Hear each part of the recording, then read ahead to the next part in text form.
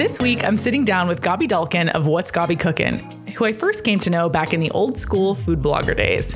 Now, she's a mommy-to-be. God, am I dating myself here? Anyway, Gabi's always made the most crave-worthy yet simple recipes, and she and I share a similar sense of wanderlust. She also works alongside her husband, which has me wondering, how do these two keep date night cute in quarantine? And how do you spark that sense of wanderlust while stuck at home? We talk about all this and more with Gabi in our latest episode. So let's dig in.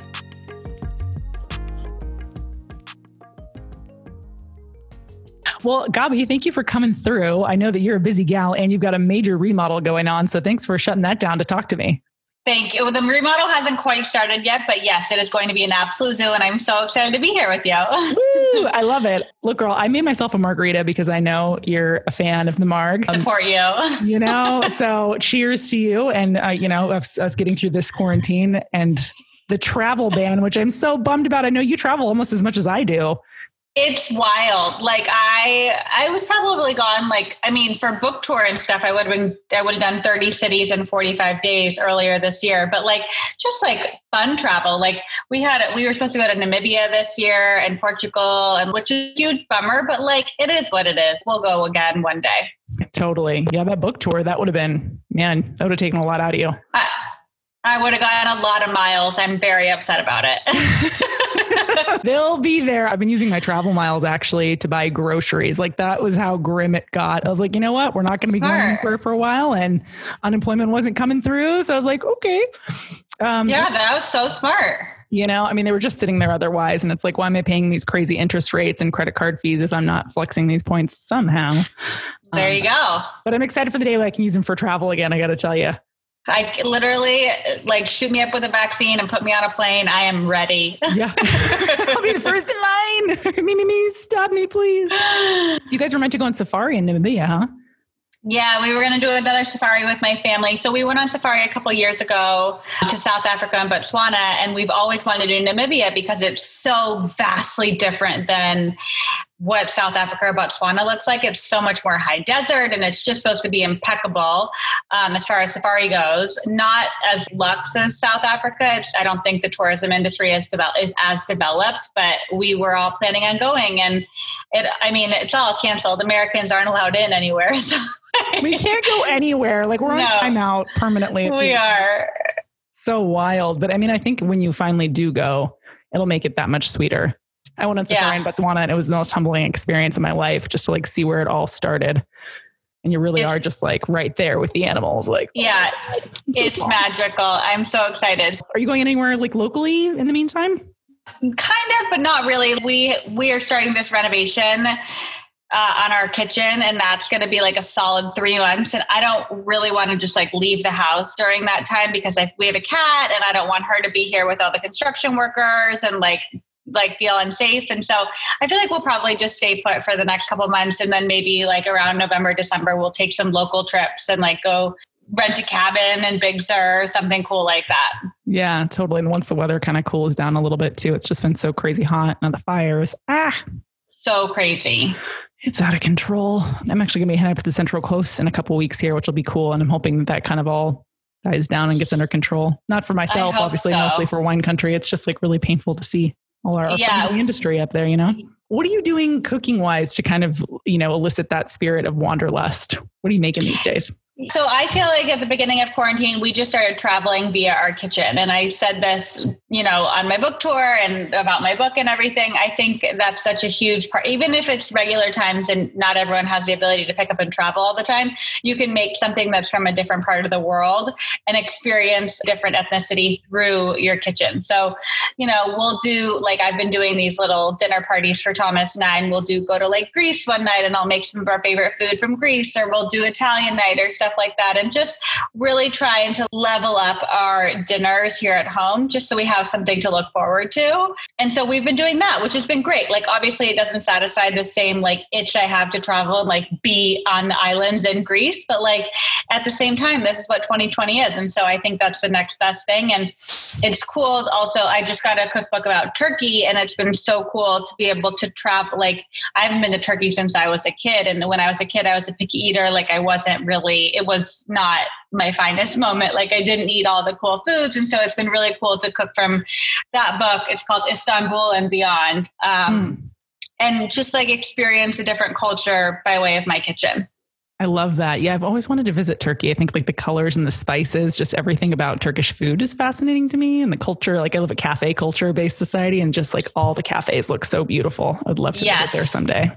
It was magical. And I wish I was not as picky of an eater as a 14-year-old or whatever, however old I was when we were there. Yeah, it's okay. What shifted for you? That's wild that you really were able to open your palate up, open your mind up. I was the pickiest eater until I got to culinary school. So I went to college. I cooked for my tennis team before matches, but it was always Italian. We'd make chicken parm and pasta, like carb load before matches. And then right after college, I went to culinary school. And I just remember the second week of school, my teacher looked at me and she was like, you're never going to hack it in the food world if you don't learn to eat food, like if you don't learn to eat everything. And I was like, well, that's cool, because I have no intention of being in the food world. I'm just here to become a more competent cook for myself and my boyfriend, who's now my husband. And like, I wanted to learn how to do a dinner party. And then I just absolutely fell in love with food and obviously stayed in the food world.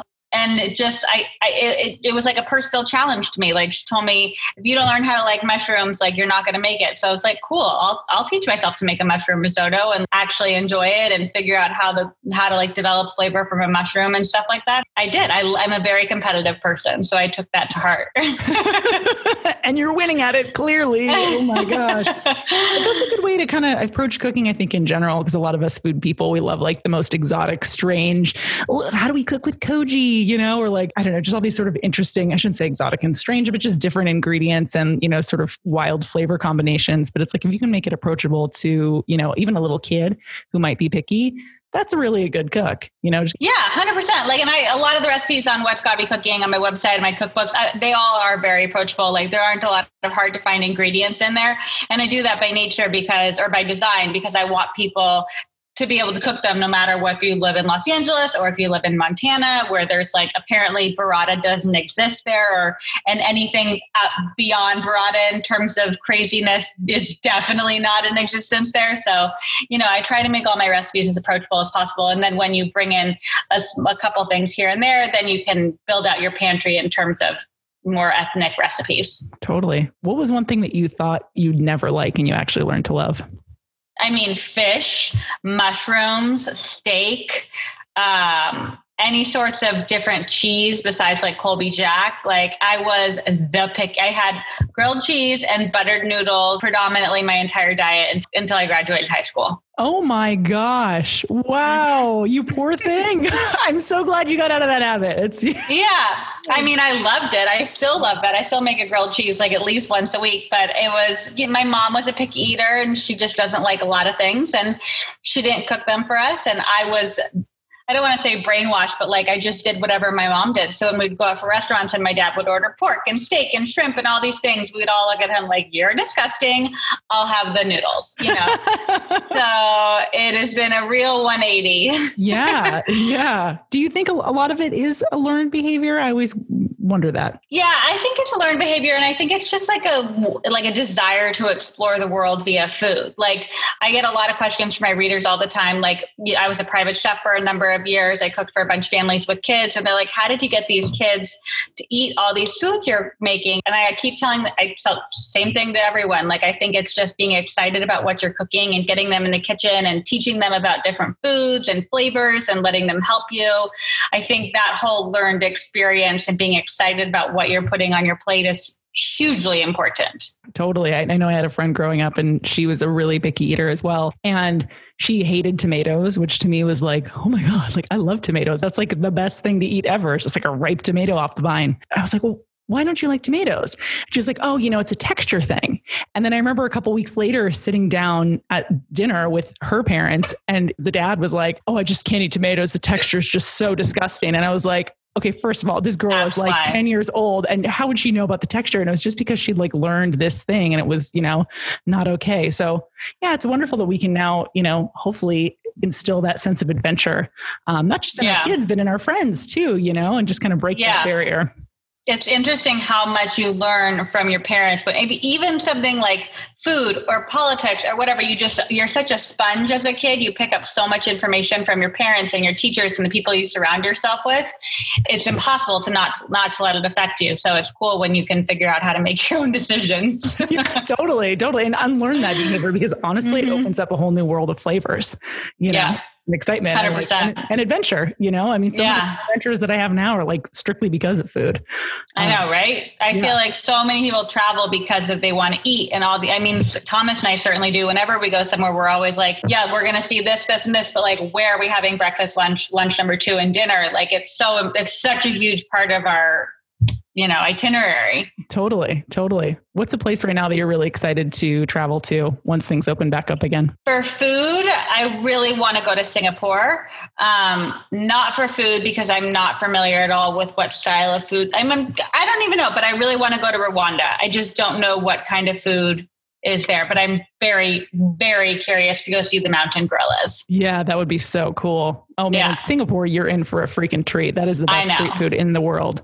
I can't wait. The hawker centers are it's like a kaleidoscope of flavors, and it's such an interesting international influence, and the Perunicans and the Malaysians and Chinese influence. It's so good. One day, freaking die. Thomas's brother lives over there right now. So I'm like, we have to go while he still lives there. So like we can get the real lay of the land with people that are familiar with it. Totally. That'll be really cool. Oh my gosh. Yeah. I think that's one of my favorite places in the world to eat. And the hospitality is just so good there too. Like people, just Asia in general, it's like a very much hospitality driven part of the world, just in the culture from street food all the way up to incredible hotels. Like you're just going to love it. Dying to go. Yeah. Oh my God. I can't wait. Pretty spectacular. What do you think is one of the world's most underrated cuisines, or something that you maybe are looking forward to exploring? You mentioned Turkish food, but maybe something that people like, oh God, I really wish Filipino food got some shine, or I don't think Ethiopian food gets enough love. And when we went to Ethiopia, God, I can't even remember. It was probably like 8 years ago. I went for a trip with some friends. There's a company called Able, and they work with all these women in Ethiopia, and they take them out of the sex trade industry and give them a skill, and they learn how to like weave or work leather or whatever it is. And then afterwards you can get a job for Able and you can sustain yourself and your child. They took us to Ethiopia a couple years ago to learn all about these women and to see their lives. And so we could come back and write about their stories on our platforms. The days we actually went out and got Ethiopian food, it was incredible and so flavorful. And I know we have a little Ethiopia here in LA, which I have not explored extensively yet, but the food's amazing. And I don't know what it's going to take to get it some more love, but it's good. Yeah, it is. It really is incredible. I also just love the visual presentation of it, with everything being on the injera bread. So it's kind of like this big, almost like a sourdough tortilla, if you will, that they put all these little dollops of curry on, and then you share and you sop up these curry bits with this injera bread, almost like a roti or something. And it's so good. They're different flavors than Indian curry. It's like a different, I don't know what they're using. It's so good.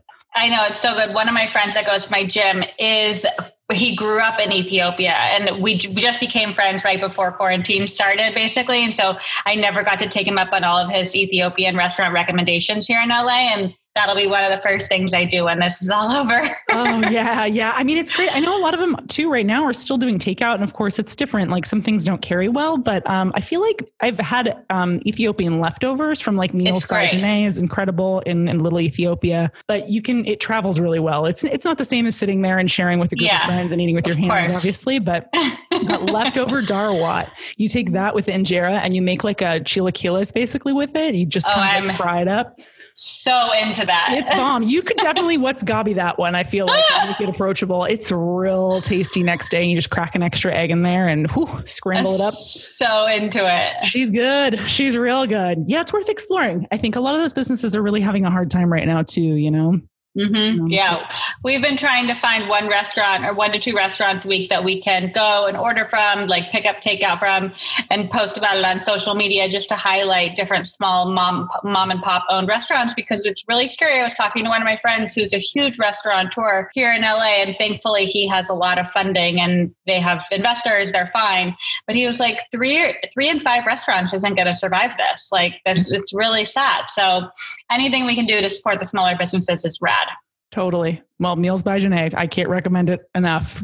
Don't forget the Borowatt. It is the yeah, it's good. I mean, it's crazy to think about. I've been hearing 3 and 5 is like a pleasant look. People have been saying 80, 85% will not make it out in the other end. And it's so just tragic. Yeah, we've got to do something. Hopefully those bills will be passed in Congress. I know that there's a motion to make that happen. I just don't know if it'll happen fast enough because there's only so long you can sustain yourself on takeout. And it's great that they're doing the liquor takeout. I love that. I hope that stays. Yeah. The outside dining stays is really nice, but the outside dining, like one of my girlfriends is living in New York right now. She's been out there since January. And she said the outdoor dining scene in New York is just out of control, incredible right now. Also because there are no tourists and there are no cars. So like everyone, like it's just like a neighborhood and everyone's friendly and smiling and not like in a crazy New York rush. And she just said it's thriving. That's a treat. It's a real treat.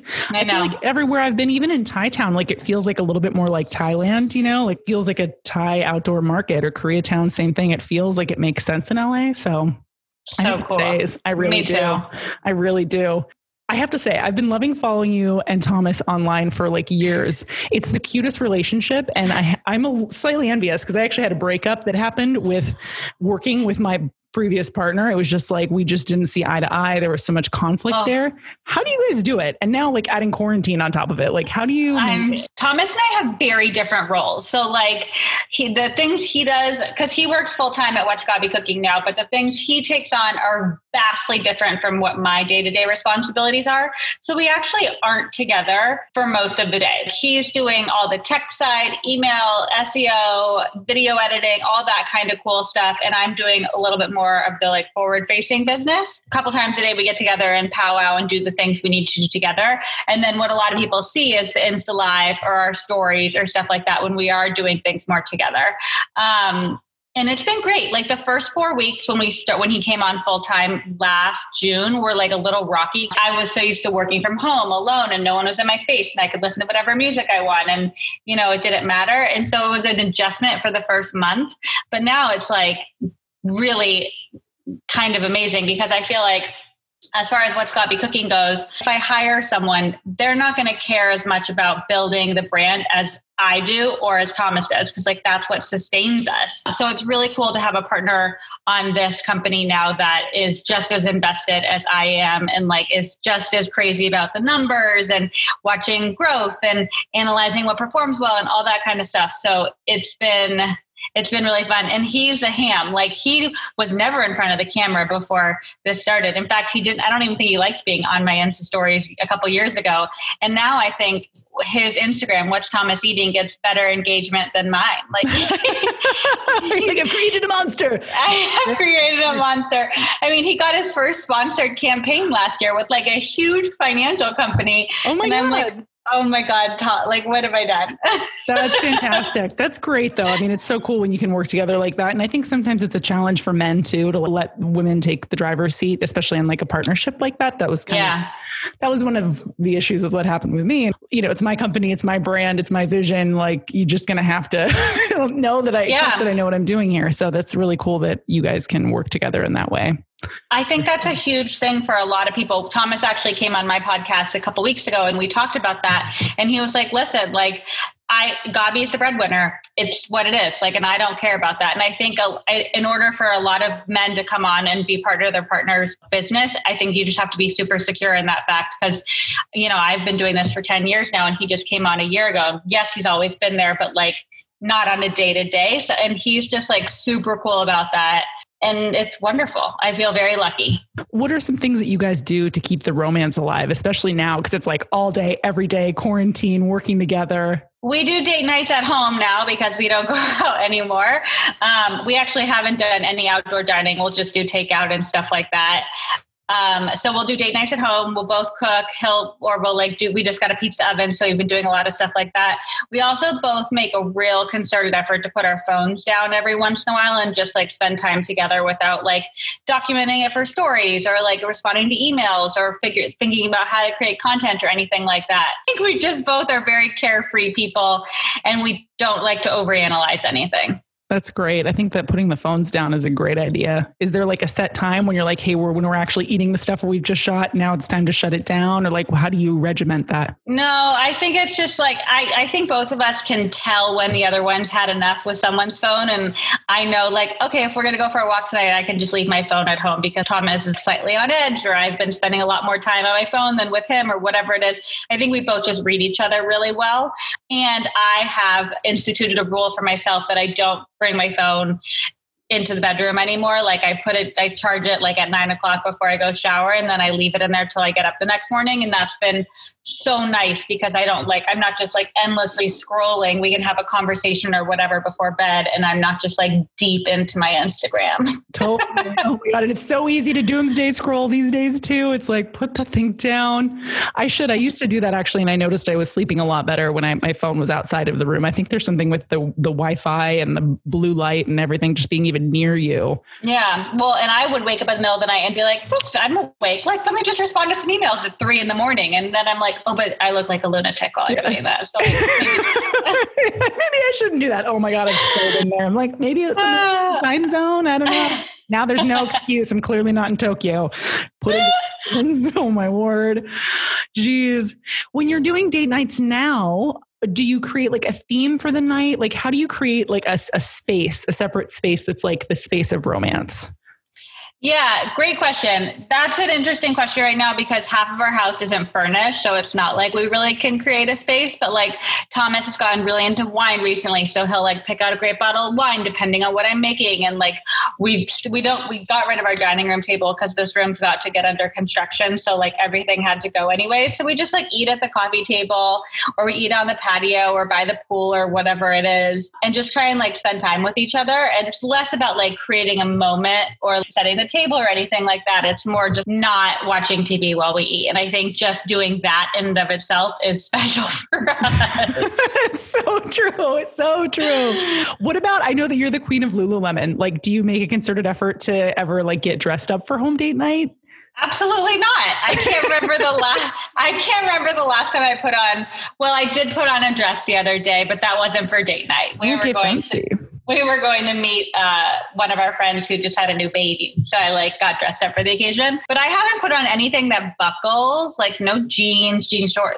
No, I'm going Lululemons through the whole year and I have no problem with it. Straight on till morning. I don't blame you. I mean, they make some really cute athleisure these days. I feel like there's just no reason. Like why? Yeah.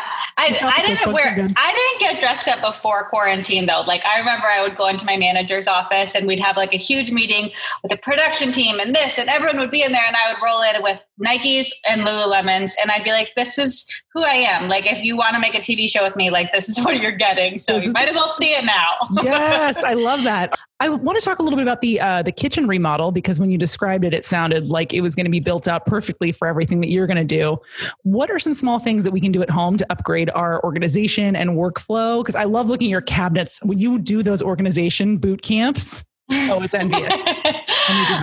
So here's the thing. I like to, whenever I do like a big clean out of my closet or my pantry or whatever it is, I like to take everything out and then like reassess the situation. What am I using? What do I not need? What can I donate? What can I get rid of? What's expired?